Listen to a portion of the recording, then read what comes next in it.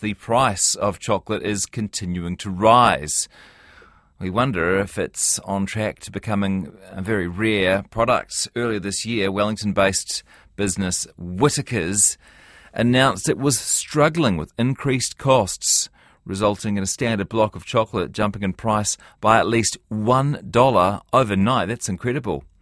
RaboResearch associate analyst Pia Piggott says there are global factors contributing to the price rise, and unfortunately for chocolate lovers, the pain of the pocket looks set to continue.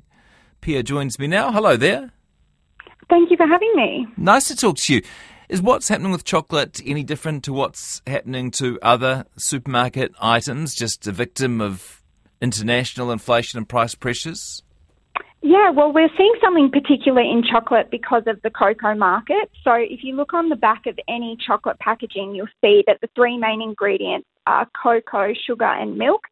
And this past year alone, we've seen significant rallies in cocoa, up 27% this year, and sugar up 20%. So that's definitely contributing to the previous cost inflation we've seen already in the category, and the expected inflation we'll continue to see. Why is why are cocoa prices going up? Yeah, so most cocoa is actually produced in West Africa, and for the past 2 years, they've had really poor growing conditions, a lot of wet weather that's caused rotting and diseases from the cocoa trees, and that's left 2 years of supply deficit. So demand is outweighing supply for the past 2 years, and with El Nino expected, there's expectations that we could see a third year of cocoa supply deficit. So while demand is quite stable and supply is declining, that's going to keep pushing up prices for cocoa. As well as on the sugar side, we've seen continued downward revisions in production from various countries, as well as the upcoming El Nino that's going to weigh on price premiums. So we're expecting a surplus for sugar of about 1.5 million metric tonnes, and in the global sugar market, that's quite small. So if El Nino becomes more severe than expected, we could see more downward revisions and another deficit for sugar as well. Gosh, what's your favourite chocolate, Pia? My favourite chocolate is probably crunchy or anything with caramel. Okay, good answer. Very good answer. Great question. My wife always buys the plain dark chocolate, which I regard as something of a punishment. I like the ones with the little coffee chocolate or something with, something a bit joyful inside of it. The third ingredient was milk, right? Dairy. What are dairy prices doing? Yeah. So last year we had record dairy prices. But they've declined from their records. This year it's more normal trading conditions. There's a lot more milk supply in the global market. So that is providing a little bit of relief. But if you actually look on the back of just a general milk chocolate packaging, about 50 to 60% of your chocolate bar is sugar.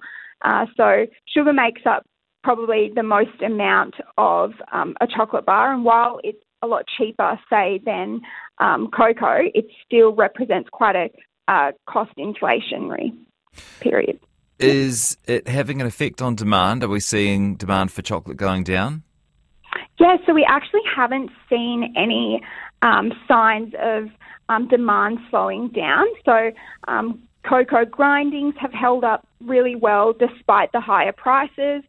We know that some more luxury chocolate companies have reported that they've put up their prices, and they actually haven't seen much demand destruction as well. What does that tell you? That everyone still wants a little bit of indulgence, still wants to enjoy chocolate, I think. Yeah. Is shrinkflation an issue?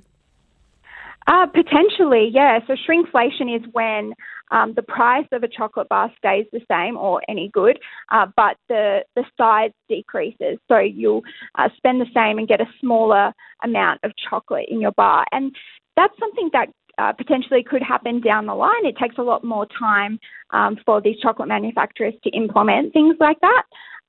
But it's something we could see if these prices are going to continue to remain elevated.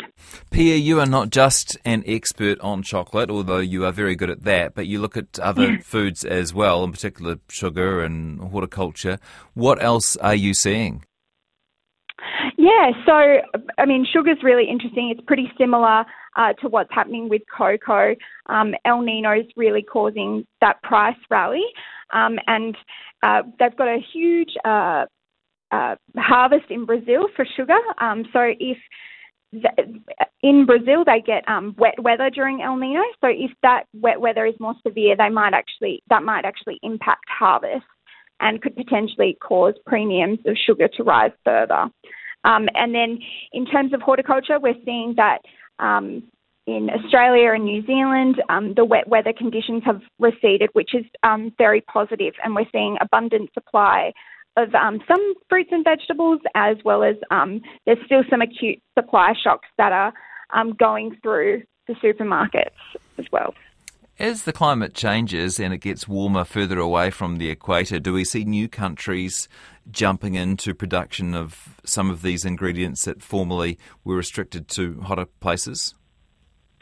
That's an interesting question. I would expect that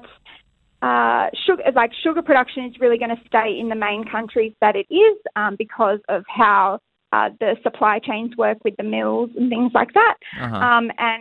And cocoa production is probably something else that's not really going to expand. Maybe potentially there's expansion ability in South America.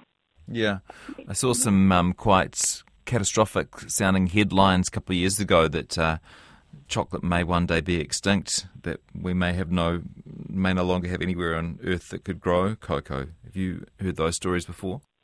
I have not, but that would be a very terrible occurrence. It would. Okay. Might finally get some action on climate change, though. Thanks, Pia. Nice to talk to you today. Yes, thank you for talking to me. Have a great day. Pia Piggott, who is a RaboResearch associate analyst on the rising price of chocolate and the reasons for it.